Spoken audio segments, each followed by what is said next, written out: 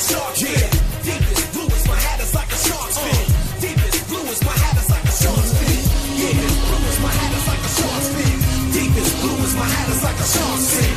Deepest blue is my hat is like a shark's fin. It is Tuesday, October 15th here in Draft Shark Studios in Rochester, New York. Welcome to the Fantasy Football Podcast. I'm your host, Matt Schauf. With me, as always, Jared Smola. And we have 6 weeks of the NFL season behind us now, Jared. That means our third bi-weekly buy-sell hold report of the season will hit DraftSharks.com on Wednesday morning. We will hit on some of the potential buy or sell candidates today on the show. Of course, everyone has waiver runs coming over the next couple of days. If you're a DS Insider, you already got our quick hit Sunday night recommendations on that front. You have already seen our Monday free agent focus articles covering every position. We will also talk some waiver candidates on this show. Jared, let's start, though, with a guy that we've been talking about for most of this calendar year at this point, because Kyler Murray threw for 340 yards, 3 touchdowns, ran for 32 more yards against Atlanta. He finished QB3 for the week.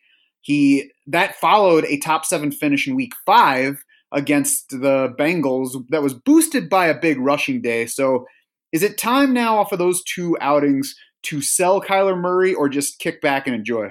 Oh, kick back and enjoy this. I mean, don't tell my wife, but I'm starting to fall in love with this guy. He is so fun to watch. We know about the rushing ability. He's accurate. His pocket presence and mobility is just incredible for a rookie. So I love what I've seen. He got off to a bit of a rocky start, those first couple of weeks, not surprising for a rookie quarterback, but these past 2 weeks now, he's finished 5th and 8th among quarterbacks in PFF's passing grades. We talked about his abnormally low touchdown rate heading into this past week. He threw the 3 touchdowns against Atlanta. He's still just a 2.9% touchdown rate. So, there's still, I think, more positive touchdown regression coming. Like you said, he had the big rushing day against the Bengals. It wasn't quite as big this past week, but he's averaging 55 rushing yards now over the last 4 weeks. I think, we can count on something around there, maybe not quite that much, but, 40 or so rushing yards per game, which obviously helps. And then you look at the remaining schedule. Murray has two games left against the Niners. I think you're going to want to try to sit him in those games. But if you look at the rest of the schedule, I think you can pretty much roll with him as your starter in every game besides those 2 Niners matchups. And he's sitting around QB 7 or 8 in season long rankings. I don't think that's above what he's going to do the rest of the way. So I certainly don't think that he's overvalued on that front. And I mean, in mostly, I hesitate to say most leagues because there's so much variation from league to league, but generally, you're not getting top value in trade for quarterbacks. I mean, there are so many different quarterbacks scoring at various points at this stage of the year. I'm not sure how much you're going to get for Kyler Murray if you try to trade him. So, I mean, if somebody's coming after him hard and wants him and you can get a good deal that still leaves you okay at quarterback and also helps you somewhere else, then sure, I'd be willing to look. But I'm not heading out this week trying to sell off Kyler Murray thinking that he's about to crash. It's possible considering, how late Murray went and some of these other late quarterbacks. I mean, you could have Carson Wentz and Kyler Murray. You could have Lamar Jackson and Kyler Murray. So in that case, I would definitely be looking to sell one of those quarterbacks. I'm not sure I'd sell Kyler, I might sell Carson Wentz, just depending on, what kind of return you can get for both of those guys. Yeah. And I mean, if you're looking at a trade that has Kyler Murray going to the other team, helping you at running back, and you're getting back somebody like Carson Wentz, who maybe hasn't balled out over the past couple weeks like we might have hoped, I think that's a solid move. But I think the general message here is Kyler Murray is not on a bubble that's about to burst. He's a quarterback that we expected to win both passing and running, and he still has some upside to go on the passing side. Yeah, I'd be surprised if he doesn't score as a top 8 quarterback the rest of the way. Kirk Cousins, on the other hand, is he sitting on a bubble. We're coming off 2 straight big passing days for the Vikings now. He topped 300 yards against both the Giants in week 5 and then the Eagles in week 6. Threw for multiple touchdowns in each of those games. So is this a bubble that's about to burst, and how do we treat this offense going forward?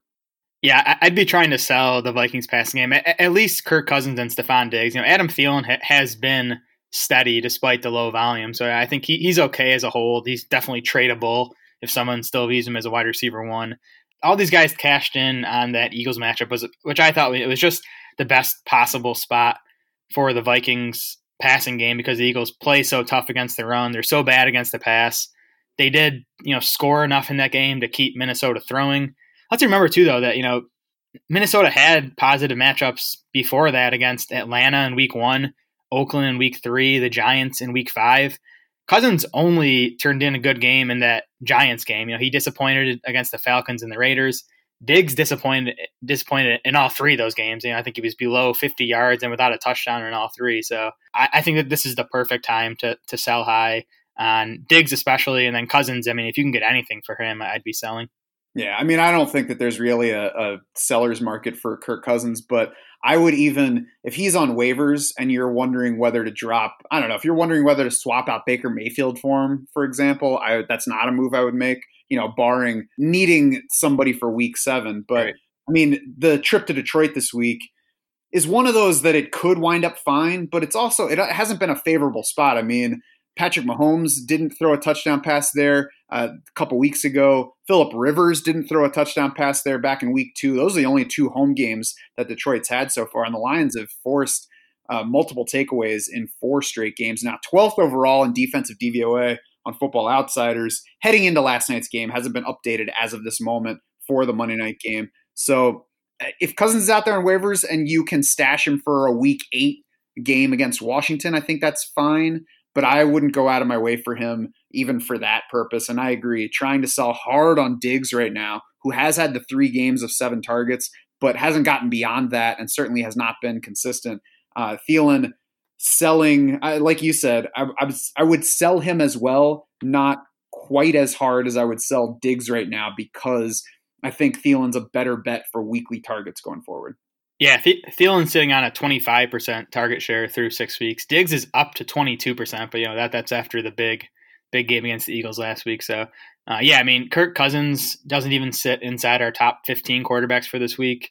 We'll see where he comes in that Washington matchup. It would still scare me just because, like we saw in those games against the Falcons and Raiders, I don't think Cousins is going to have to throw it very much. So if you're playing him in that game, you're basically hoping for him to put up numbers in the first half, because I don't think he's going to do much in the second. Yeah, I still don't think we're going to see anything else as extreme as that Atlanta game in week 1. If I own a Vikings wideout, I'm still angry at the coaches over that one where they threw 10 passes. Yeah. The Jets offense broke out with Sam Darnold back in the lineup. So what are we doing with him, them? How many Jets are you buying this week?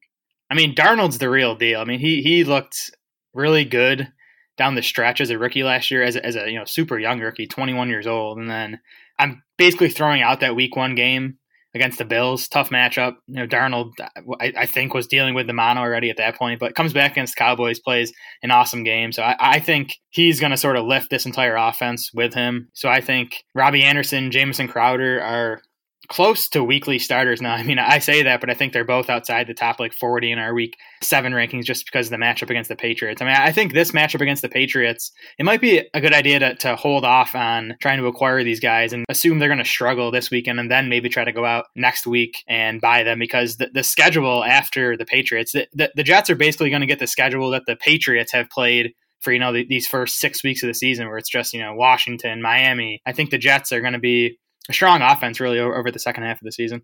Yeah, Darnold's got the bonus too of having the hair of a Disney teen show star. Yeah. We got the optimal performance, I think, from him in his return game, showing that offense has life. And now we get a matchup where you're going to want to try to avoid them. So I think in order here, Le'Veon Bell got a disappointing number of opportunities against the Cowboys, just 15 total. We've been talking up his workload to that point. I think that extends his bye window. We were expecting a big game from him with the offense coming back to life. Didn't get it, but basically because of touches. So I think that's going to rebound. I think we have more of a chance to buy him now. Jamison Crowder, in 2 games with Sam Darnold so far, has seen 35.6% of the team's targets, 17 back in week 1, 9 in week 6. I think the short range game for Jamison Crowder could even add a little bit of, matchup proofness to him, where even if they have a tough matchup, even if they face a tough defense, he could have another day like he had in week 1 where he catches 10 passes for 65 yards, and that'll help us in PPR. So I think Crowder's a pretty safe PPR bet going forward. I would take him over Robbie Anderson. I did see somebody asking on Twitter today, if Robbie Anderson's available, where do you put him on the waiver target list? I wouldn't have considered him before, because I think that people should have been stashing him, waiting for Sam Darnold to return. But I mean, Robbie Anderson's an easy pickup this week for a large percentage of your free agency budget if he's out there. If we're weighing Anderson versus Crowder on the waiver wire, I would take Crowder first in PPR, but otherwise I'm taking Robbie Anderson because I think his downfield game adds weekly upside, even if he's going to be a little bit more volatile on the target front, most likely. Yeah, it's close in PPR. I would bet on Crowder finishing the season with more catches. But like you said, Anderson's going to do more of the downfield stuff. He's probably a better touchdown bet. Anderson had that big finish over those final 4 games with Darnold last season. So now if you look at Anderson's last 6 games with Darnold, he's averaging 9 targets per game, 5.2 catches, 81 yards, 0.7 touchdowns per game. So I think Crowder and Anderson are both going to be weekly starters, at least beyond this Patriots matchup this week.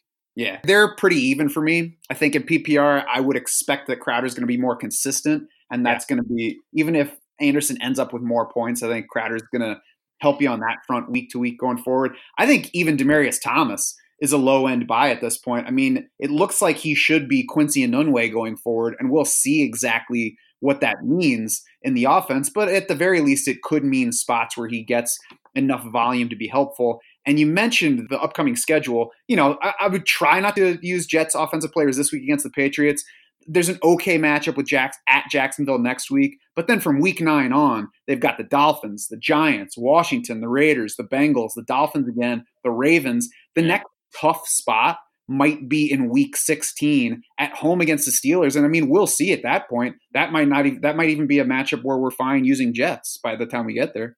Yeah, it's the best schedule in fantasy football from week 9 to 15. Yeah. I think we'll talk about one more Jet in a few minutes, but let's move on now to the Packers backfield because that's an annoying thing coming out of an annoying Monday night game. Jamal Williams played slightly more snaps than Aaron Jones against the Lions. He beat him 14-11 in carries. What do we do? What do we expect from Aaron Jones and Jamal Williams going forward? That one game of Aaron Jones as the feature back was fun, wasn't it?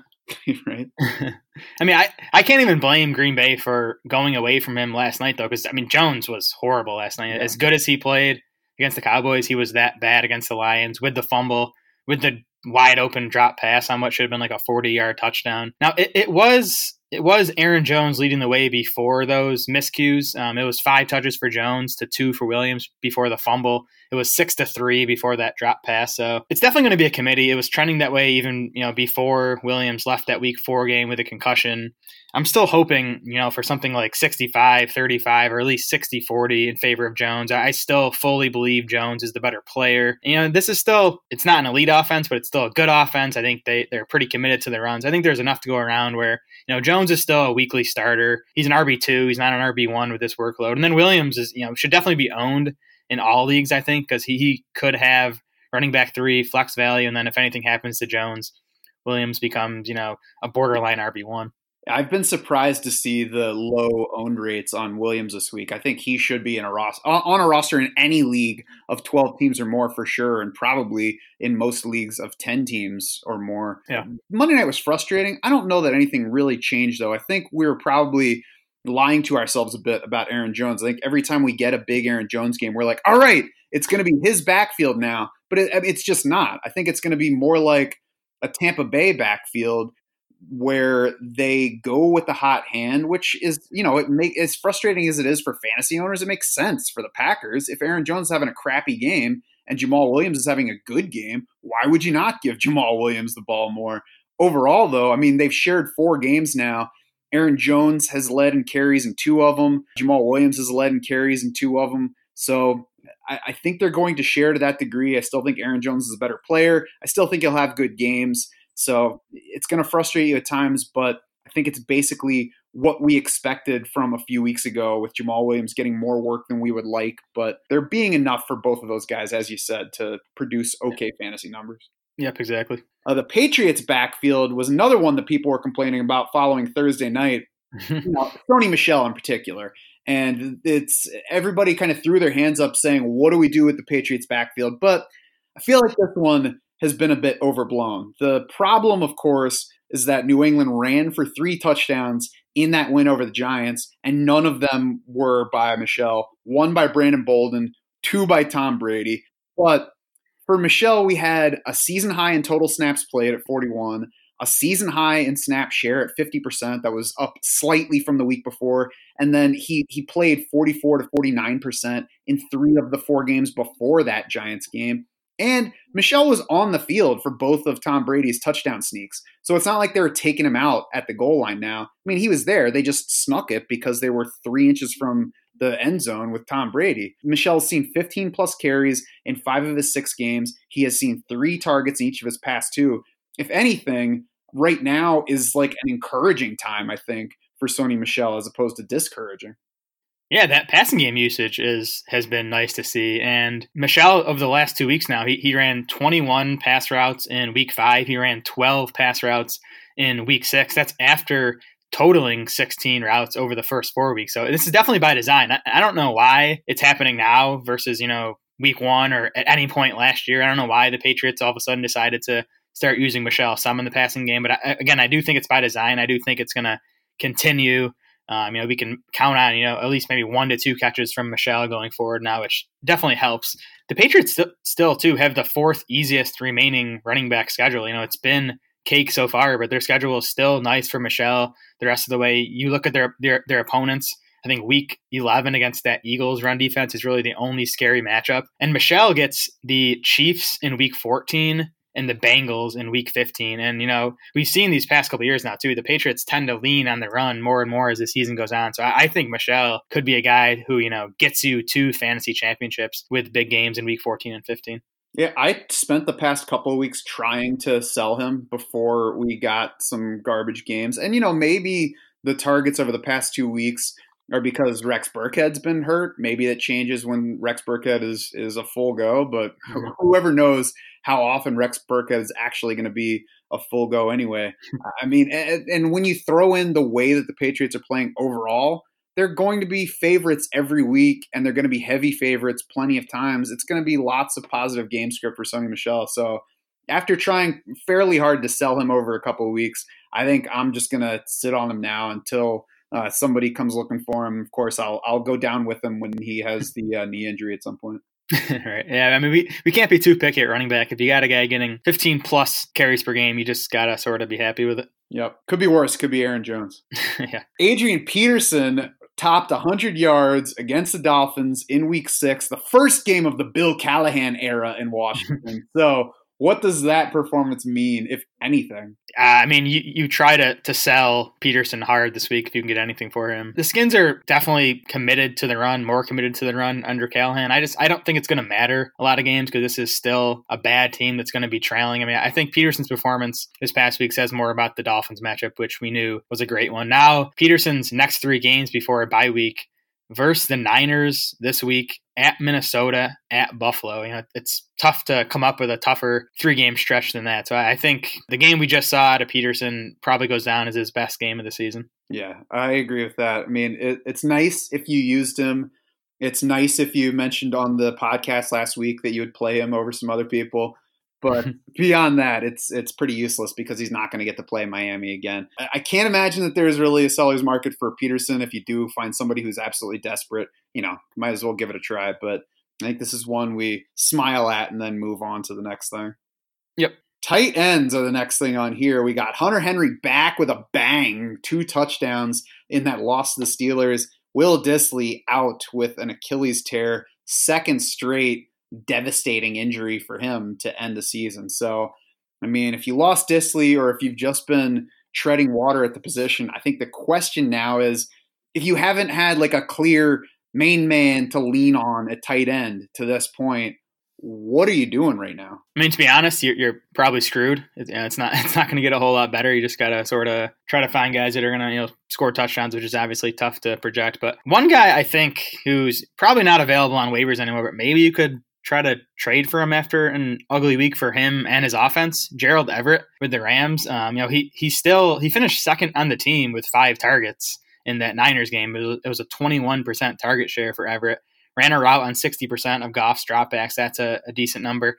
And Everett has the easiest remaining tight end strength of schedule. He gets Atlanta and Cincinnati these next 2 weeks before the bye, and then 6 straight positive matchups according to our adjusted fantasy points allowed before the Niners in week 16. So I think Everett outside of that bye week, he's going to be in tight end 1 territory in our rankings, at least until that week 16 game. Yeah, if you did pick up Everett recently and you're thinking coming off the San Francisco game that you just didn't get what you were hoping to get, I would say you're fine. Gerald Everett is at least a top 12 tight end overall going forward. So I don't think you're going to really improve on that, most likely. Yeah. I think a couple other guys that you can kind of cling to, even if it's uncomfortable. TJ Hawkinson returned from his concussion last night, saw a decent 6 targets, caught 4 for 21. It's a fairly uneventful fantasy line for him, but he did have that screen pass that just barely came up short of the end zone. He had another catch in the end zone that he lost when his elbow hit the ground when he came down. So, I feel like we said it 2 other times this year. We could have easily gotten a 2-touchdown game from TJ Hawkinson against the Packers on Monday night. Is he going to be a consistent scorer? Probably not. But he's going to have some big weeks at some point. I think he's going to be a decent target bet going forward. So I think TJ Hawkinson's fine to roll with. Jared Cook, similar, has done just fine in targets with Teddy Bridgewater in there. Not going to be comfortable, not going to have good weeks all the time, but I would roll with him going forward, especially because we're probably a couple of weeks away from getting Drew Brees back. And then Dawson Knox, I was surprised, is only 3% owned on ESPN right now. We've mentioned him before. He's going to be a low target guy, but you're fishing for low target guys at this point, and he's in a solid spot. And then Chris Herndon, we talked about the Jets before. I think if you can afford to stash him, in a bench spot, if you don't need him for the next couple of weeks, he's going to get that same schedule we talked about for the rest of the Jets going forward. Yeah, I like all those guys. Definitely stash Herndon. Still excited about him. Jared Cook gets the Bears this week. I mean, the Bears are weaker against tight ends than wide receivers, according to Football Outsider. So, maybe he sees, a bit more work in that game. Then he gets Arizona. He gets that Cardinals matchup in week 8. And then, if Breeze isn't back for that week 8 game, it seems like he's going to be back following the week 9 bye. One more guy I'll throw out there, and it's, a guy who actually might be available now, especially because he's on bye this week. OJ Howard, he gets Seattle in week 9, who is actually dead last in adjusted fantasy points allowed to tight ends. Then he gets the Arizona matchup in week 10. So again, if you're hurting, I think you could stash Howard and use him those 2 weeks. And of course, when we get to that point, Cameron Brate might be in play as well. Sure, yeah. Unfortunately. So we're talking about stashing tight ends. Is it also time in the fantasy schedule to stash available handcuff running backs, even if, I guess not even if, but especially those guys who aren't currently pressed into duty? Because when a guy does see the starter go down in front of him, I mean, he's going to be the top bid on waivers, and there's going to be this bidding war for him. So does that make it time now to try to stash these guys where you can, to jettison maybe any disappointing players, any extra quarterbacks that you're hoping are going to turn into something and it hasn't happened yet? Yeah, I mean, definitely if you can. I know, we're sort of just now hitting the heaviest portion of the bye weeks. We have 4 this week. We have a 6-team bye coming up pretty soon here. So I get that it can be tough depending on the size of your benches. But yeah, I mean, these backup running backs, especially the ones in good offenses, are the guys you want to have stashed in those, bench spots where you don't need those guys to be in your starting lineup. I have an FFPC team where I think I have like 8 running backs on my roster, just because I sort of went 0 running back in the draft and I'm struggling at the position. So I'm just sitting on these guys hoping, one of them comes through for me with an injury. Yeah, we've got the 4-team bye this week, then just 2 teams on bye in week 8. So it's a good time in particular right now if you don't need a starting option in a particular roster spot for week 7. Maybe you stash a couple of those guys now just in case something happens in week 7 or in week 8. Then you can always make a move if you need the roster spot for week 9 on. From that one, there are 4 straight weeks of at least 4 teams on bye. In week 10, we've got 6 teams on bye. So that's where it might be tough. But, if you've got this, like DK Metcalf springs to my mind. He's somebody who will pop up for a touchdown at various points, and you might feel like an idiot if you dump him and then he has like a 67-yard and a touchdown fantasy day against Baltimore this week, for example. But DK Metcalf is not going to be a predictable fantasy performer. So if he's my 5th or 6th wide receiver right now, and like Alexander Madison's available, I'm going to go ahead and drop Metcalf. If somebody else picks him up and lucks out in a week, then, so be it. But I would rather stash Madison or Chase Edmonds or somebody else along those lines on my roster and see what happens. Yeah, and I mean, you can cycle these running backs in and out too. I mean, I would rather just stash one of these guys, even for this upcoming week, rather than stashing some, scrub wide receiver that you're planning to use in week 9. Yeah, and Demaryius Thomas, I mentioned earlier that I think he's worth picking up. I would not pick up Demaryius Thomas over one of these running backs that we're talking about unless I'm desperate for a wide receiver option. Yep, I agree completely. All right. Jalen Samuels, by the way, might be somebody worth stashing. I know he's out for his knee operation right now, but at some point he's going to be back within the next few weeks. And James Conner has left 3 different games with injuries at this point. Yeah, it was a quad bruise, I think, this past week. So he should be fine following the bye. But yeah, he's had, a couple different ankle injuries. So, and I still don't think Benny Snell's very good. So I'd rather sit on Jalen Samuels, even if he's, out another week or 2. I absolutely agree with that. Any other running backs you want to throw out before we move on? I mean, there's a bunch of them. I mean, some of the maybe lower end guys you might not be thinking of. I think Raquel Armstead in Jacksonville. I mean, is Leonard Fournette really going to make it through the year seeing this type of volume? I think it's definitely iffy. So I think Armstead would kind of step in as the lead guy in Jacksonville. Jordan Wilkins is a name I wrote down. Marlon Mack has had trouble staying healthy throughout his NFL career. He's already dealt with a couple injuries this season. And we know the Colts are a run heavy offense, and it would be Wilkins, not Nyheim Hines, as the lead ball carrier if Mack misses time. Wilkins and Darrell Henderson are 2 guys that I don't think I would bid as much as other people would. If you can stash them in a spot that you have to play with, I get it. But I do think that Wilkins would split with Nyheim Hines. And I think Nyheim Hines is a better overall player. Where I don't think that there's going to be a ton of value to mine there if Marlon Mack does go down. I swear every time Nyheim Hines gets a carry, he just gets swallowed up. He just looks so small as an NFL running back. I think he's good in the passing game, but I think he sort of can't be a lead ball carrier in the NFL. So I think it'd be Wilkins leading the way in carries. Darrell Henderson, man, a couple of those runs against the Niners, it sort of reminded you why we were excited about him, why the Rams were excited about him. So if Gurley misses more time, I think Henderson's going to start eating more and more into Malcolm Brown's workload. Yeah, I mean, it would be nice to have a spot that you can totally play with to stash him. I wouldn't take him over Chase Edmonds or Alexander Madison, but if it is a total stash spot, then that's a fun one to do just in case things don't get right with Todd Gurley from this point going forward. Yeah, I agree. I prefer Madison. I prefer Chase Edmonds. I prefer Latavius Murray with Alvin Kamara's, ankle and knee injury now. Even Tony Pollard, I think, is just closer to a real role because he just needs one injury in front of him. Yeah. You add fun factor, though, to Darrell Henderson because you would get him when the person who drafted Henderson in round 7 didn't hold on and get any benefit from it. Yeah, I would try, and it might not be the best time now because he did flash last week, but I'd try to buy Henderson in dynasty leagues right now if you can. On to streaming defenses to close this one out for week 7. My focus is on Detroit. It's really not a great week for finding streaming defenses, if you're factoring in both matchups and what's likely available, because defenses such as Tennessee have been picked up in lots of places. They're 76% rostered on ESPN right now. So, I mean, if the Titans are available, I think they're an option. Home for the Chargers this week, home for Tampa Bay in week 8. But otherwise, I like Detroit. This week, they're home for Minnesota. Next week, they're home for the Giants. It is number 12 overall defense in DVOA on Football Outsiders. Heading into week 6, we'll see what the updated numbers say on that front. The Lions have forced 2+ takeaways in 4 straight games. As I mentioned, they're only 2 home games to this point. They didn't allow any touchdown passes to Phillip Rivers or Patrick Mahomes. They've allowed some points. They're just middle of the league in scoring, but there really aren't very many good scoring defenses in the league right now. I don't believe that Minnesota is going to go there and explode in the passing game again.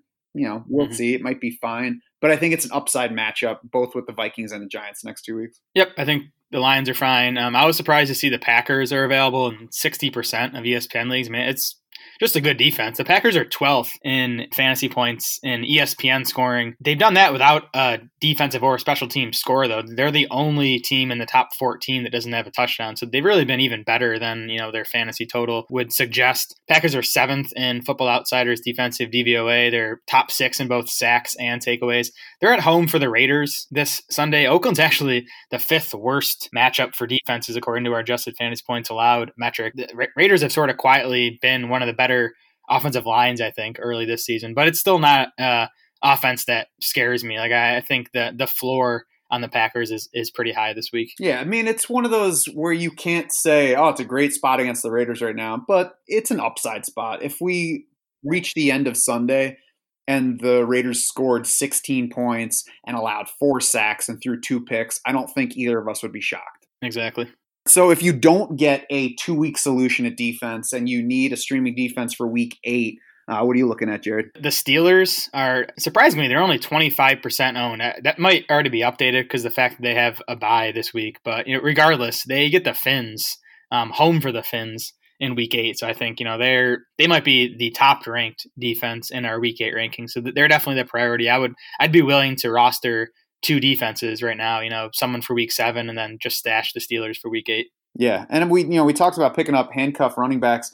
It might be a little early right now to stash extra defenses with weekly matchups in mind, but as we get into the second half of the season and you can make it through bye weeks without the extra players, it's going to be time to start looking at that as you're planning your roster down the stretch, trying to make the playoffs and then advance through them. Yep, definitely. So that's going to do it for this edition of the podcast. Head over to draftsharks.com now. Check out our up-to-date rest of the way rankings, along with our positional rankings for week 7. And then check back Wednesday morning for our third buy, sell, hold report of the season. Of course, if you're a DS Insider, then you'll get each of those delivered to your inbox once they go live each week. You can also find us on Twitter. We are at DraftSharks. Jared is at SmolaDS. I am at SchaufDS. That's SCHAUF. For Jared Smol and the rest of the Draft Sharks crew, I'm Matt Schauf saying thanks so much for swimming with us.